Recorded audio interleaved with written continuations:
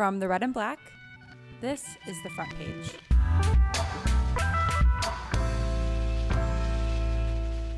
It's Tuesday, August 4th. I'm senior digital producer Kira Posey. I'm Megan Middlehammer, and I'm the editor-in-chief at the Red and Black. I am Sherry Liang, and I am the digital managing editor. It's the last week of summer coverage, and it's been a big summer.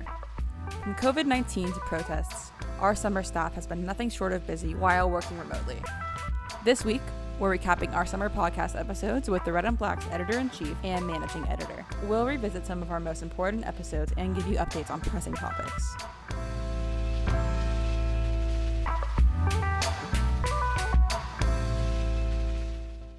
And I'm here with our editor-in-chief, Megan Middlehammer, and managing editor, Sherry Liang. How are y'all doing today? Hey, Kira, I'm pretty good. I'm also great. Shortly after we began recording the podcast, the world caught wind of George Floyd's murder. The Black Lives Matter movement inspired protests across the nation and right here in Athens. Megan, you covered that first downtown protest in Athens on May 31st. Protests took place throughout the month of June on a smaller but consistent scale. What was that first protest like, and how did the month after compare? Well, when I first got to the protest and kind of saw just the amount of people that were there, it really overwhelmed me because we've been living in this coronavirus era where we're not supposed to gather together. So seeing all those people in one place is kind of shocking. During Mariah Parker's speech, there were chains to kind of take down the monument that she was standing on, which is the Soldiers Memorial Monument. That sits in between the Arch and the Chick-fil-A in the middle of Broad Street. And the commission has passed a resolution to move that monument to a Civil War memorial somewhere else in Athens. But some people still want it completely removed and then destroyed. But others are fine with it being moved to that memorial at a different location. So that has been passed. And with the month after, how, just from what you've seen and what you saw from our coverage and maybe what you saw in person in downtown Athens, how were those protests? What did they look like? Yeah, so they were on a smaller scale, but the passion and consistency with which they met really stayed the same. And our photo department was there throughout the month of June, really there interacting with the protesters and making sure they covered all of the angles of their movement. It was really interesting to see that their passion never really wavered. They just kept going despite people just saying like, oh, you shouldn't be doing this, or the COVID-19 concerns again. And even though like they were on a smaller scale, they didn't waver really in any other way. Like protests ensued all of June and into early July. So what tangible action came from these local protests for Athens and for UGA? One protester spoke and called out President Jerry Moorhead for a statement he released that Sunday for not mentioning the Black Lives Matter movement at all, not mentioning the word black or racism or racist. And so then the next day he released a separate statement that was more fine-tuned and had some different language to kind of appease the protesters. And so right now it's kind of a combination for what can UGA do during this time while also balancing their reopening plans. So making sure that they still adhere to what students are calling for in terms of racial justice and racial equality on campus, whether that's removing the names of white supremacists from campus or other diversity and inclusion like workshops and classes for students and faculty. So whether or not they can do that during the semester or not is still up in the air. Also, I want to mention that the University System of Georgia did create an advisory board to review the names of its buildings and colleges on its USG campuses. And they had their first meeting, and they talked about what the materials they're going to look at, the historians are going to bring in to help them through this process, and how many building names and college names are going to have to review, which came out to be an estimate of 3,000 buildings and colleges on USG campuses, it's 26 USG campuses in the state of Georgia, which is a big undertaking. They're estimating that they're going to have to take until about December at the earliest to go through this process. They also talked about student input, about activism input. So there is a link on their website for students and for activists to make a comment about a certain building or college name on one of its campuses. So that's all available on the University System of Georgia website. And they had their first meeting, but they haven't had one since. So we're still waiting, and we covered that on our website. So you can go check that out if you're listening. I do want to mention that the USG advisory board is only to make suggestions to these different colleges about buildings and colleges that it's rename. It takes a lot more than just a suggestion to actually rename a college or a building. In a recent example of this, it took $2.6 million to name UGA's College of Education. This is definitely a huge undertaking for not only the advisory board, but the different universities, because, again, a lot of money goes into that. So we'll see what happens. The Athens Commission also passed a resolution to mark Juneteenth as a local holiday, and there was also a rally during that on Juneteenth. This summer was also a really interesting time for our reporters and our editorial board. We kind of started off the summer with the podcast from Gabriella about her new series, The Minority Report, and she talked with Black people in the UGA community about the impact of the killings of Breonna Taylor, of George Floyd, Ahmaud Arbery. And so she had spoken with a mental health advocate, and that was kind of the first of many podcasts this summer where we talked about intersectionality, where we talked about racial identity on campus and in the community. Kira had a story about intersectionality and Pride Month. So a lot of activists this summer have intersecting identities such as, sexuality or gender. And so that was really important for us to be able to tell their stories because, like a Black man's experience is different from a Black woman's experience, is different from a gay Black person's experience. And the most recent one we did was about Athens woman activists, which Anila had done an in-depth story about, which also went in our special issue paper. And she talked with, the leading activist figures in Athens. So Mocha Jasmine Johnson, leader of AADM, Amani Scott Blackwell, and Mariah Parker. And so all of these are very influential politicians, activists, political candidates who have had to deal with a lot of intersecting identities to overcome adversities. With everything going on in Athens and on a national scale, at the Red and Black, we realized pretty quickly that we have a diversity problem. And Sherry, you wrote an editorial about this, so I would love it if you could talk about the realizations that you came with and you grappled with, and we as a staff grappled with that editorial. So, come summer, we never had a diverse staff, and the summer was no different. But the summer was different in the sense that we had to cover issues that our staff were not reflective of. We have no Black people on our editorial board. We have one Black person on payroll, period, this summer. And we have 2 other Black writers. So in total, we have 3 Black people in our newsroom this summer covering an issue affecting Black lives across America. And this was really reflected pretty much from day one of summer coverage. And even beginning with that first protest coverage, we had not published anything regarding the Black Lives Matter movement.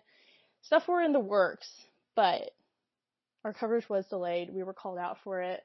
That was really a wake-up call for all of us because it just wasn't something we had discussed in the newsroom before. Maybe in passing once or twice a white person would say, okay, there's not much diversity in here, but for the most part, people of color were pretty much understanding of the fact that there were not many of us. And so this led to a lot of conversations. We had made an editorial decision to capitalize Black, but this was also driven by a person of color on our staff, to resistance in the beginning. So we had to take a deeper internal look to see like what systemic issues we were contributing to.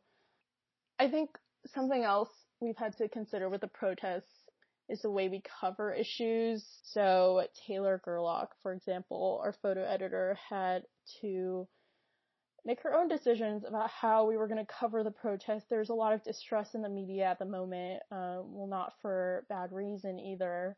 But she and Catherine and everybody else who was on the photo team those few weeks really had to gain the trust of the public. They had to be intentional with their policies, which Taylor talked about in a podcast episode, but about her decision not to alter images, but also to respect the identities of the activists. And so these are just conversations we've been having internally. And as we talked about in our paper issue, like a lot of these issues we are not invincible to either. We contribute to many of these systemic issues, especially as a media publication in a majority white institution. And so this was really a chance to make sure that these people of color were being heard, these marginalized communities were being represented, and as we move forward, this is like an intentional effort to change, because it is very hypocritical of us to cover these issues without covering how we affect these issues. And so moving forward, hopefully we are seeing tangible change. I think there's a lot of talk about like COVID-19 and these protests and like returning to normal, but like I think we've all accepted at this point that there is no normal to return to. It's about kind of recreating a new reality without the shortcomings that we've been complacent with for the last 127 years. So moving on from everything surrounding racial justice this summer, which has been such a huge part of the summer, I want to talk a little bit about the bar scene in Athens.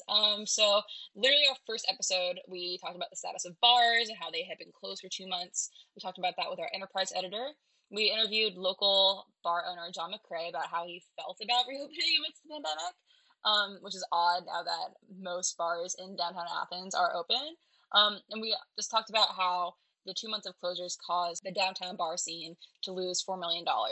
And Sherry, there recently have been some updates about the bar scene since they've been open since June 1st. So can you take us through those updates and what is happening with Athens bars?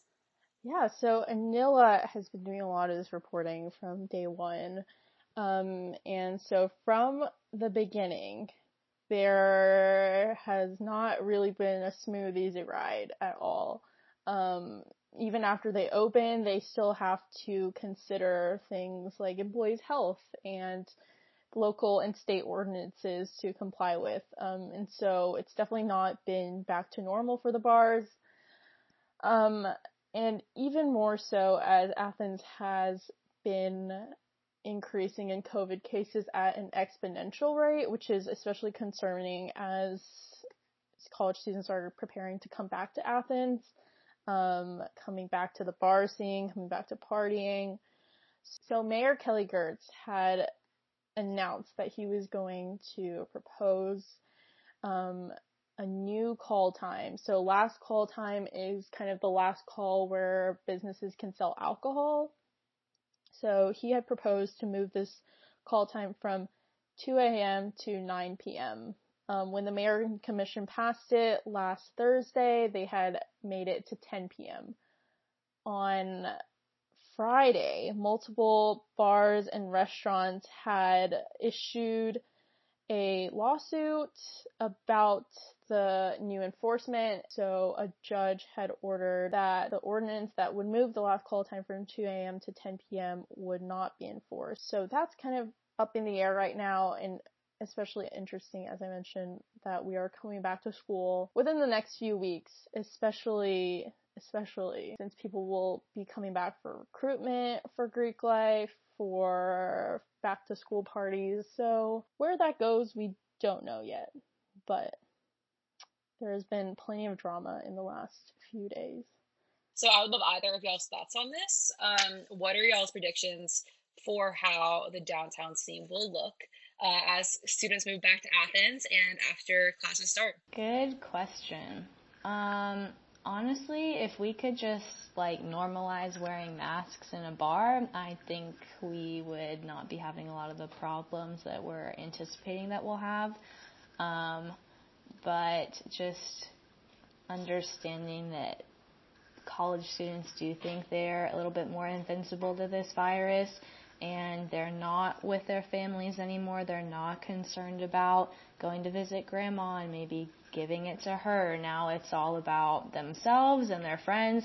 And if their friends are out doing things, then they're going to go out and do things too.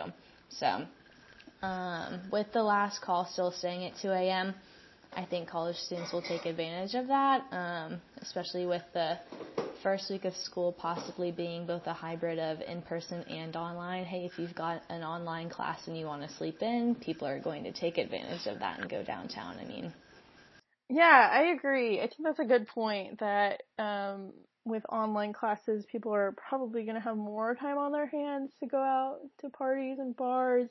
But I hope college students grow some common sense, but also my hopes are not very high. I think it will largely be dependent too on what the university decides to do. So that will play a big role into it, because if people are already traveling back to Athens to go to these bars, there's no telling what it will look like once we all return to school. Mm-hmm. And also the bars are really responsible too, because they have the ability to limit the amount of people going into their businesses. They have the ability to spread people out in those places and just limit the amount of people that are in there interacting with each other. So bars kind of have some of this burden too, because they have to make money, but then they also have to understand that they're the ones that could be controlling the amount of cases that end up spiking 2 or 3 weeks after students come back to campus. And talking about students moving back onto campus and back into Athens, school starting on August 20th. With less than 2 weeks even from when freshmen move into or can move into their dorms, what can we expect as we look forward to the semester, how our class is going to be? What can students expect? Well, I have a prediction. Right now, because honestly, we were tracking what a lot of colleges were deciding from the moment that the California system said they were going all online to what Notre Dame decided, and then other schools, because we were just waiting for UGA to put something out there and the University System of Georgia to put something out there. So now that we know that it is going to be a hybrid of in-person and online, when you look at the calendar right now, Labor Day is still a holiday that we're supposed to be taking, and that's a time where normally we would have a football game, so a lot of people would go to football, but we don't have football until September 26th. So will students be traveling during that time? Will they go to the beach? Will they go back home? And then when they come back, will cases spike? I think they will. And then I think that would be a cause for us to go online completely. So my advice to freshmen would be don't move in too many things into your dorm room, because you might have to take them all out again. And unfortunately, that's just going to be a reality. If you have people traveling between states constantly, there will continue to be a high number of cases. And then that puts all of the students and faculty at risk, and then you have to make that decision to move everything online again. And with that, us anticipating that cases are going to spike, how are professors anticipating that? I know that it's sort of up to the option of the professors how they're going to manage their class, whether the class will be online, whether it will be some students go to the Tuesday session, some students go to the Thursday. What have y'all as professors been saying, or what have you guys seen from what we've gotten at the Red and Black? I have one professor who has been emailing throughout the summer. I had her last semester. I have her again next semester. And that's basically the only communication I've been getting. Not many people have been getting communication. I will say that. It's not very clear. It's definitely right. It's like a teacher by teacher basis, a department by department basis. My EMST department head sent us a preview email that we were going to get a big announcement on Tuesday. So when this is coming out, I will know. But he seems excited for it.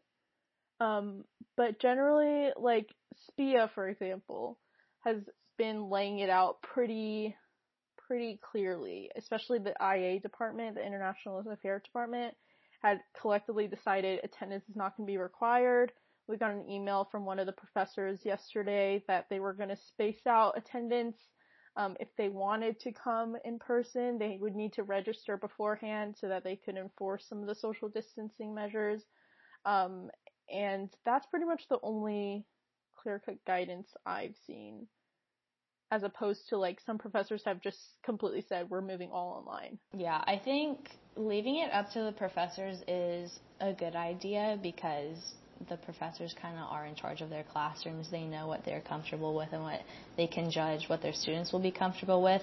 But with that comes a lot of students still waiting for communication from them because their professors haven't made a final decision. So I think that will make drop ad week very stressful for students, because if you get an email from your professor 2 days before we go back to school and you don't like the format that they're going to use, okay, you want to switch from that class, but then how do you do that without having to email the new professor and be like, okay, how are you running your class this fall? So I think that's one of the things that will make drop ad week pretty challenging. Right now, I've only heard from one of my professors, and he's working on doing some hybrid type of model.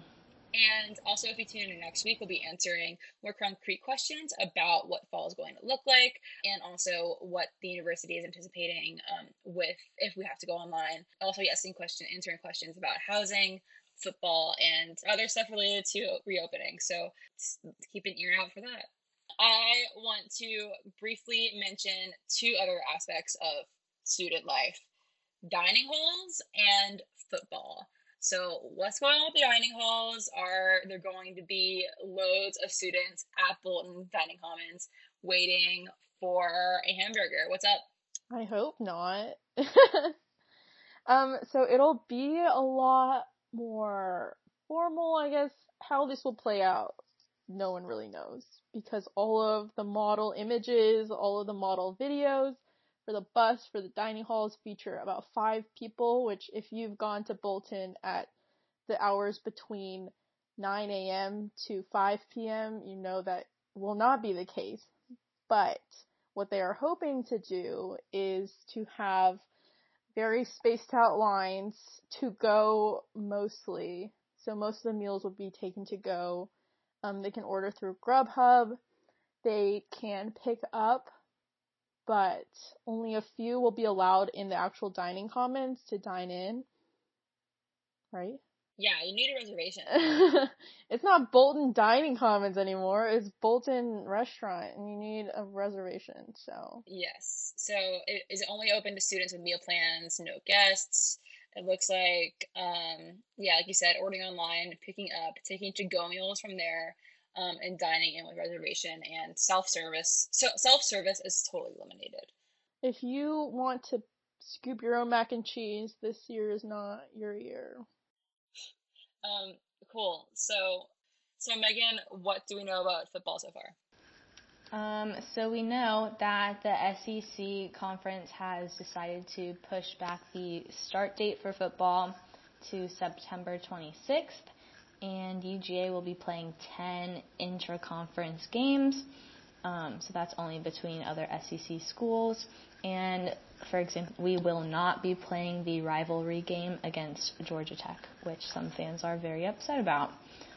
We do not know what seating will look like for these games, whether that's only allowing season ticket holders and spacing them out socially distanced in Sanford Stadium, or only taking a portion of students. We're not sure what that looks like yet. Hopefully we'll get some clarification on that in the near future. But our sports editor, William Newland, had some great analysis the other day about what or if we will still be able to have football without having these bubbles that some of the major league sports teams like the NWSL, the Women's National Soccer League, and MLB kind of have in place. thank you for that update, and hopefully we'll hear back some more soon. And whenever we do hear updates, I'm sure that we'll post something about it on the Red and Black. And before we end, I want to talk about y'all's favorite podcasts of the season. What worked for you? What did you guys like? Probably the most fun for me to listen to was William's baseball story about the College World Series. He had put out like a 3 to 4 part series about the College World Series in 1990, I believe. And that was the last time UGA had gone to the College World Series. I think that podcast was really fun for me because that was the first time we started to source audio from other places, which was really cool because I think baseball has like that really traditional commentary radio voice that kind of makes everything exciting. And I honestly have never sat through a baseball game in my entire life, so that says a lot about how much I like this podcast. And also William has a great radio voice, which Kieran and I have discussed. So check that out if you want to hear some professional quality commentary. William's got you covered. Okay, yeah, I had top 2. Williams College World Series one was great.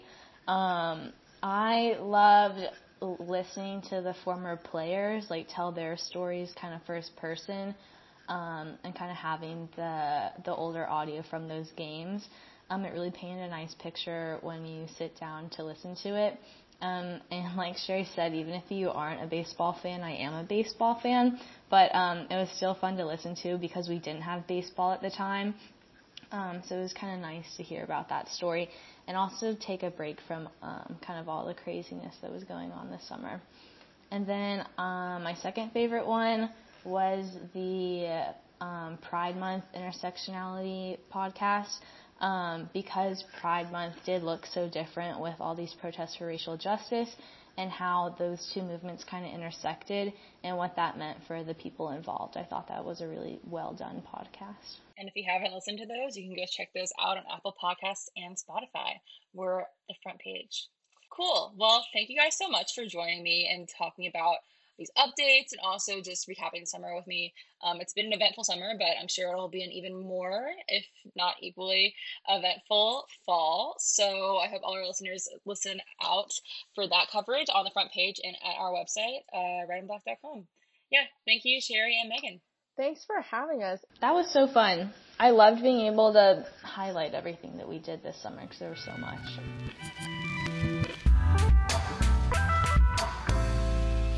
And that was the front page.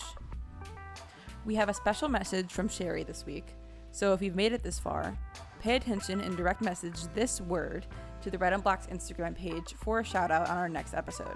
If you're listening right now and you DM hydroxychloroquine to the Red and Black's Instagram, you will receive a special message from all of us. The front page is a production of the Red and Black Publishing Company. This episode was co-produced by Kira Posey, Megan Middlehammer, and Sherry Liang. The front page is sponsored by the Cox Institute for Journalism Innovation, Management, and Leadership. Thanks for listening, and have a great week.